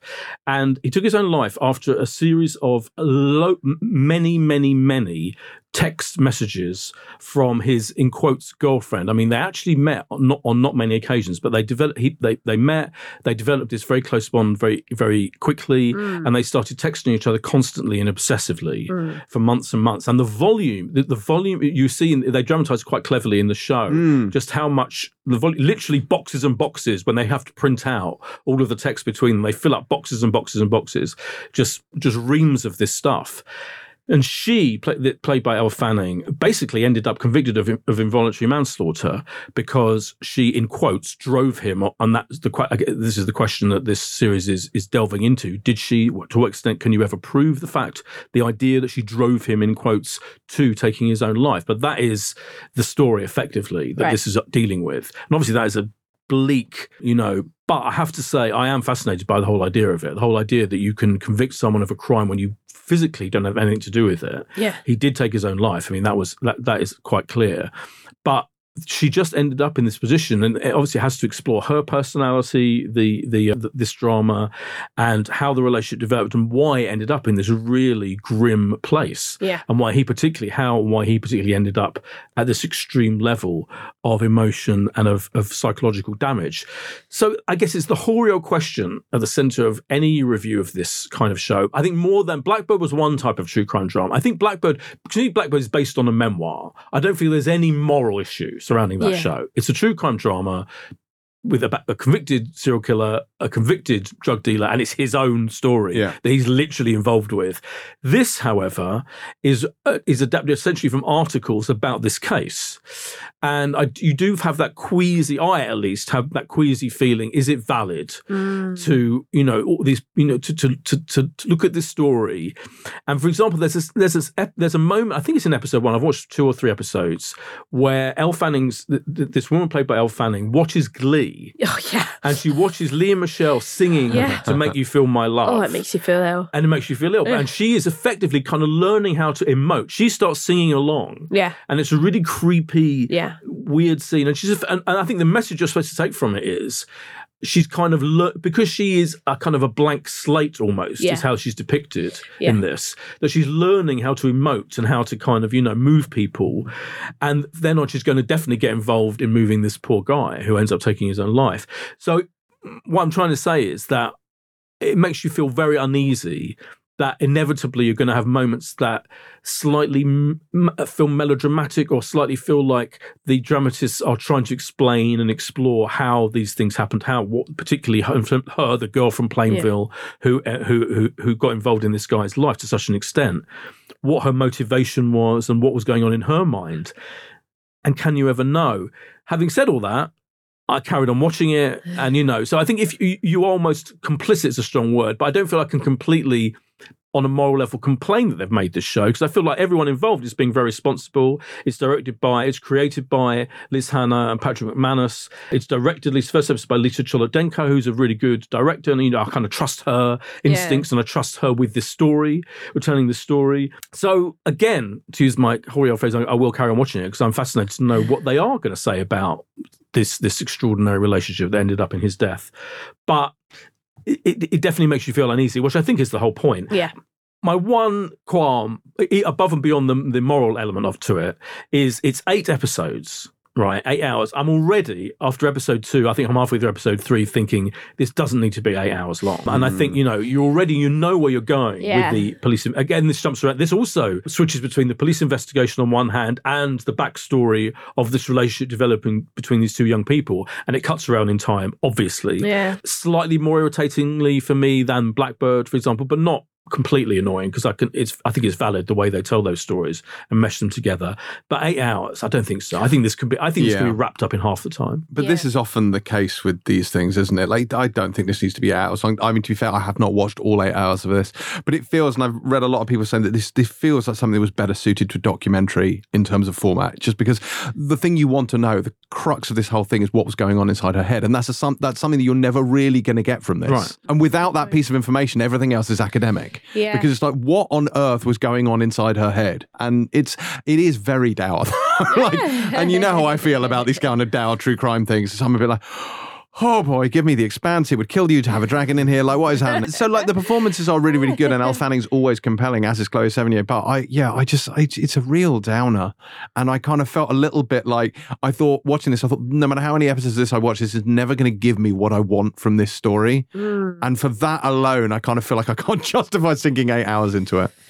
Well, the 8 hours has obviously put me straight off. But I mean, I actually went into this completely blindly. I just picked up the 3 shows that Boyd recommended, ignored James as he tried to meddle with them over the course of about 7 days, and just was like, oh, okay, Plainville. Oh, there's the episodes I need. I'm just going to jump in and watch it. I didn't know anything about the story. I didn't realise that was Elle Fanning until about 20 minutes in. Well, she's changed the look quite. I mean, she does. It's quite a transformation. Also, because she is still, how old is she? I want to look right now. Considering she's a high schooler in this, and she's 24. She's not old. Yeah. But she's definitely playing someone at least 9 years younger than she is. So yeah, it took me a while to realise that's who she was. I was just like, oh, who is this? She's a great performer. And then obviously realised it was her. I'm interested by the choices she's making with TV. Like, she's definitely seems to be drawn to these, dark, kind of devilish, like The Great's obviously like a great kind of satirical, sharp-tongued thing. And this, she's playing dark, dour, true crime stuff. So yeah, it's interesting to see her go down that route. But I think she's great in this. And yeah, that final scene where she's recreating Lea Michele singing to her partner who died, that was horrifying, but I could not look away. That was absolutely mesmerizing. And again, because I don't know anything about the story, I was like, it's such a fascinating take on how people are kind of enamored and almost validated by the death of someone. It's really dark, but it does really happen. But yeah, now you're saying it's 8 hours, and there's a dearth of other ways I can learn about this story. Yeah, I am probably Wikipedia 30 seconds. Yeah, well, and the HBO documentary, which is really good, which I did watch, is 2.5 hours. It's 2 episodes. Why? Yeah, I just why? I think the answer to why is very simple. If you could get a show commissioned, whether it's true crime or drama commissioned, which is self-contained, as this has to be, you're not going to get commission unless you give them at least 6, if not 8 hours. But even the fact that the story's been told in so many other places that are so readily available, it's just the economics of it and completely rule it, I think. Yeah. But this is the difficulty with these sort of true crime things. It's like, this is quite a dour story split over 8 hours. And exactly as you say, like, it's not news. Like, it's not, like, to watch this, it's just to experience it happening because everyone knows how it ends. So there's no excitement to be had from it. So then I think it's then hard to justify in this world of peak TV, spending that amount of time watching a story just to see it play out. Yeah. Why? It's fair. I mean, I was enticed, but you've both talked there you go. We talked you out of it.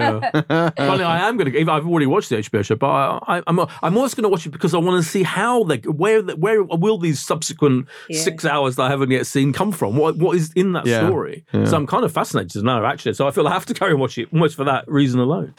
Well, this one is on Stars Play, and Boyd, when does it drop? It's on Sunday, the 10th. Sunday, the 10th of July. Finally, this week, we have a show that only I have seen. This is The Terminal List. This is the pilot of which is directed by Antoine Fuqua, which is very exciting. But this show actually began on the weekend, and we couldn't talk about it last week because it was embargo, but it stars Chris Pratt as a US Navy SEAL whose team is kind of wiped out in an op, and upon returning to base he discovers that not everything is on the up and up, or maybe he's losing his mind. But this one's based on the book of the same name by Jack Carr, and the reviews for this, it has to be said, are somewhat punishing. So I believe this has, I'm going to look it up here, it has a Metacritic rating of 37, which is damning, absolutely damning. I'll be honest, I'm quite surprised by that, but I do think one of the reasons for that is exactly the same reason that we just spoke about the previous show. This is 8 hours long, and it feels like something that could have been a 2.5 hour movie, in and out, job done. Do you know what I mean? Yeah, know what I mean? Exactly. It doesn't make a lot of sense to me that this is an 8 hour series, because it's one of these things where it's very action packed. There's a lot of violence in it. It's very grim, but it's not particularly clever or complicated. Like, it's a straight up kind of man on a mission type revenge story. I must admit, I was sucked in because I read a review that said it was Commando meets Jack Reacher meets First Blood, and I was like, you have just scored a full house in terms of things that James finds interesting. So I was like, I am here for this show. And I think for that reason, and perhaps for that reason alone, I quite enjoyed this. I find Chris Pratt quite watchable generally, and I enjoyed this whole he's a Navy SEAL out to get people thing. And yet it's not sophisticated, and it's very, very earnest. But what it does, I think, certainly early on, the Fuqua episode at the beginning is really well directed. I think the action really lands in that one. And the first episode ends in a really fucking dark place. Oh, God. Like, it goes to a place I didn't really think it was going to go. And I was like, ooh, boy, how do we come back from that? And then it's just, then it kind of descends into, it's a bit of a rote conspiracy thriller, to be honest. I don't think there are many surprises. It kind of goes where you think it will go. But, and for all of that, and it's 37% Metacritic rating, I think it's quite entertaining. Oh, really? Yeah, like, but it's entertaining in a way that I kind of went thinking, I know I'm going to like this. I know it's probably not going to be very good, but I know I'm going to like it. It's very Prime, you know, in the way that Prime have got this sort of like, you know, they love a bit of Clancy, they love a bit of Without Remorse. Yeah. It's of a parcel with that kind of stuff. You know, like I say, it's not going to move the needle particularly. I'm really annoyed that I didn't watch this because I could have, questioned James's entire taste and the fact that he prefers to watch this than Sherwood says enough. And you would be, I'm sure you would absolutely hate this, but like I say, Commando, First Blood, Reacher, come on. The fact that James has gone into this saying, I know it's going to be dreadful, I know I'm going to love it, I know I'm going to watch all of it. Sums it up. Just save your breath, boy. Save your. I should be applauded for my self-awareness. Isn't the good thing about Pratt yes, that his lightness of touch, right? Now, from what I've read about this, he's playing quite a heavy, serious figure. Utterly humorless. And what's the point of that casting? PTSD'd up the wazoo. I beg your pardon. Not literally. No, but he really is. Like, he turns into the Punisher, essentially, is what this is. And some of the shit he does with what's this one guy's intestines, like, it's really, really grim. It's so grim. That's not what you want from Chris Pratt. That's not what you want. He's clearly trying to break out into more like dark. I mean, he's gone into dark areas. I will say, though, that this also co-stars Taylor Kitsch as one of his kind of like allies in this. Taylor Kitsch does not get enough screen time. I've got a lot of time for Tim Riggins. And Tim Riggins, of course, was a character from a show show called Friday Night Lights, Beth, which you'll never have heard of, but I must tell you was good. Twitter this week, I know. it? Funny. It's because we're leaning into this in-joke, and no one, of course, realises that this is a long-running joke, that, of course, Beth wrote an in-depth article on Friday Night Lights for Pilot TV magazine, and then on this show, when I rewatched it, I went, Beth, have you seen Friday Night Lights? Have you ever heard of it? What's it? And I started James-splaining the show to you. But yes, Tim Riggins, Taylor Kitsch is in this, and he is great as well. But look, is this great? No. Is this good? Well, did I enjoy it? James Absolutely. Asks these rhetorical questions and answers them in turn. Like, it's brilliant. It's one of my favourite things. Did I watch it all? Absolutely. I can't apologise for that. It's just very much where I am. But this, The Terminal List, is now available on Prime Video. It dropped on the 1st of July. Do we have a pick of the week other than The Terminal List? It's a trick. I'll go for the baby. I'll go for Blackbird, I think. Yeah. Blackbird. Yeah. I think Blackbird was mine as well. Have we missed anything, Boyd? Have I missed anything that's out this week? Actually, it's a light week. There are fewer as the summer goes on, and things like Wimbledon and the Women's Euros start soon next week. There will be fewer new things on TV, so I don't think we've missed anything major. Thank God for that. Yeah. Maybe I'll get to watch Better Call Saul. That would be exciting, wouldn't it? It would be. All right, fine. Well, that's it for this week's show. If you want to leave us a 5-star review by way of a recompense, that would be highly appreciated. And not, I have to say, like the bellend who left us a 1-star review because he didn't agree with Beth's review of The Offer. True story. Feel free to look us up on social media at Pilot TV Pod, as well as individually at James C. Dyer, at Boyd Hilton, and at Beth K. Webb. Next week sees the beginning of the end of Better Call Saul. The new Resident Evil series arrives, and I assume other shows will turn up as well. Not only that, but childminder-in-chief Michelle de Swart, star of The Baby, will be on to swap babysitting tips with Beth. Until then, that's what happened. Yeah, that's what happened. That's right. That's what happened, wasn't it? Yeah. Good. Until then, pilot out. Okay, so it is now Monday morning. We have watched the Stranger Things final episodes. In a heroic sprint last night until silly o'clock in the morning, but I got there. Beth is not here with us, Boyd, though I seem to recall from her WhatsApp that she was a little bit meh on the whole thing. The question is, were you a bit meh on the whole thing? No, not at all. No, I was fully embracing it. Beth said it was formulaic. That's the one word. That's only the only word we know. That's all we know. That's all we know. I mean, it is formulaic. It was formulaic in the sense that, a lot of it was kind of like almost like a repetition or a remix. A Kate Bush remix of scenes we've seen already, particularly the big upside down confrontation with, the monster and all of that, and Max. That felt like a bit of a retread, but it still worked for me. I still cared. I think what I felt about these two episodes was that it brought together all of the characters and gave all the characters a chance to kind of have their big moment. So. Whether it was, Will showing his absolute love for his best friend, like that storyline, I thought was, even though, people have criticism. I've seen criticisms of people saying, he should just come out as gay, and express his. Well, I think it's clear he is, right? Yeah, it's absolutely 100% it feels like it's clear that he is. He just. Right. He's just not articulating it. Yeah, and you do have an openly queer character in the show. Exactly. Exactly. And people are comparing it to that, of course, to her and going, oh, well, she's dealing with it. Well, he's a young guy. It's different. Yeah. And especially in the 80s, I mentioned this in the previous episode, I thought that was really well handled, I think, because it's quite clear that he loves his best friend. Yeah. While his best friend is dealing with his love for Eleven. And I thought all of that was handled really well. I also really like that scene with Lucas, where they're writing with Max, where they're writing out. Yeah, that's lovely. That was a lovely scene. I think they all got moments like that, and of course, even just Joyce and Jim. What they had to deal with when they get back and when they're all reunited in the end. I thought all of that worked really well. Yes, they were incredibly long episodes. But the weird thing is, even though, and some storylines, I still think it's a fundamental mistake to have for the Jim in Russia storyline to have been given so much airtime. And so once they decided they have to weave that setting and that storyline into the whole series, rather than say just give it one episode. They could have dealt all of that in one episode if they really wanted to.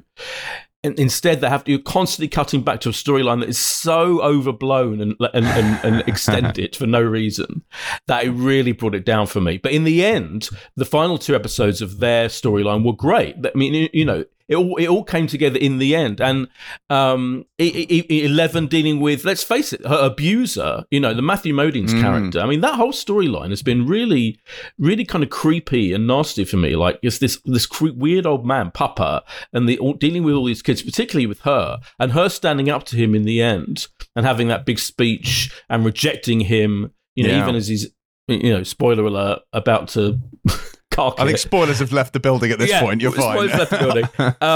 Again, really powerful and really satisfying. So even though it was really, really long and extended, and it was stuff we'd seen before, and yes, it was formulaic. I mean, there was a whole love conquers all thing, which I mean, I couldn't believe. I was like, are they really going to go down love is going to sort everything out thing? Yes, they are.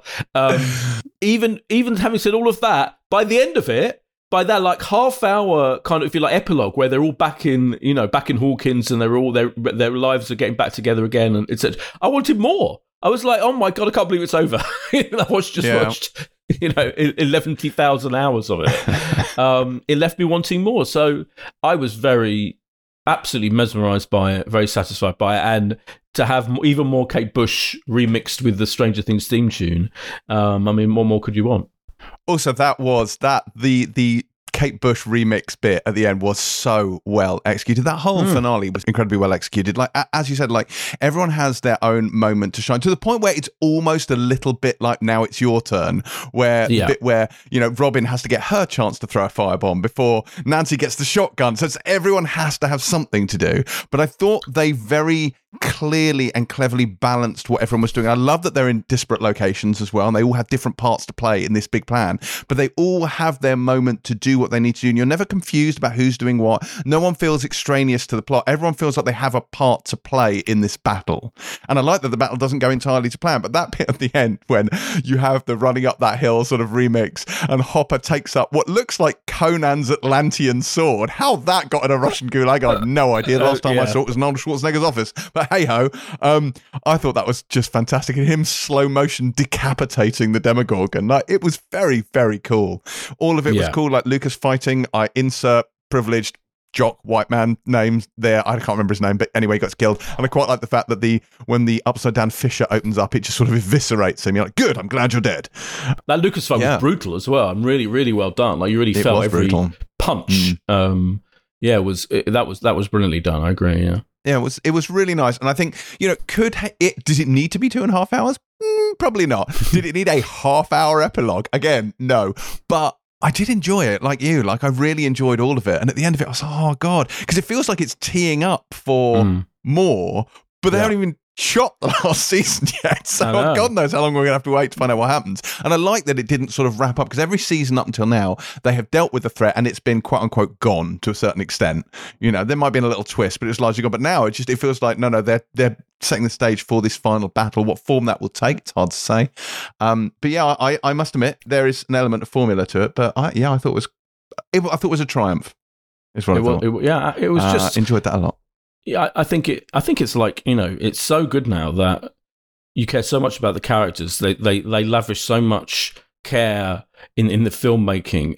It's just like in its own world now. Do you know what I mean? I mean, it's like a kind of it stands alone for me. And I mean, I think it's like there could be the rescue of Netflix. I mean, Netflix must be so happy that they've got this thing, and they'll have to wait. I'm sure we'll have to wait 2 years for the final season. But, at least, but it is absolutely magical and spectacular, and what I said, but the fundamental triumph of those last two episodes was the emotional underpinnings of it came through, and which is what most of them were. Like, it was all character, not plot. All character, exactly. And even that, as you say, that half-hour ending, that was all about settling them back. And I thought the ending, funnily enough, a lot of previous seasons have ended. I think the last two off the top have ended with Will, getting a sense that he's back. He's back in touch with the elements from the upside down. But it felt like really exciting what they're setting up. It reminded me of the end of Jurassic World leading into this latest one, where at the end of Jurassic World, the dinosaurs are unleashed into the whole of the planet. And of course, we didn't get that in that fucking stupid film. But they felt like they're unleashing the powers of the upside down on the whole of, it's coming out into reality, and that could affect the whole of the planet again in this. And I'm sure they will follow up on that idea in the final season. So we predicted deaths. No one had Eddie as the obvious one, though it does make sense. But he felt like quite a low-stakes death. New character, kill him off, whatever. And then Max, when I thought they were going to kill Max, I was like, that's a bold move. But then, of course, they undid that. But I still thought it worked. I thought it worked nicely. Like, she's in a bad way, but you can imagine she will be back and fine at some point in the next season. That made sense to me. Yeah. Eddie going was lovely. Yeah. And that, the whole axe-wielding, kind of diversion via heavy metal storyline was really good. That's what it's like around my gaff on a Saturday night. It's of course it is. You get your axe out. Yeah. That's exactly that. Yeah, that was very sweet and moving, and and Dustin and him practically being like bros, even though he only arrived at this season, that character, but he was really, really good. And as you say, the whole Max, that it just made sense. I think it was valid because it actually made sense that she would be, because she did die, but then she came back. So it's fine. And presumably this is the reason why the impact of the membrane between realities breaking down wasn't quite as devastating, because she came back to life. Right. But I guess we'll find out more in the final season when that arrives, whenever that arrives, in however many years. Like, we'll have to wait and see. Yeah, I can't wait. Yeah, I can't believe you have to wait. Yeah. It's painful. So a triumphant send-off of Stranger Things, or a formulaic one, if you ask Beth. Take your pick. I think that's it. I think we're done. Excellent. All right. See you next week. Bye. Bye.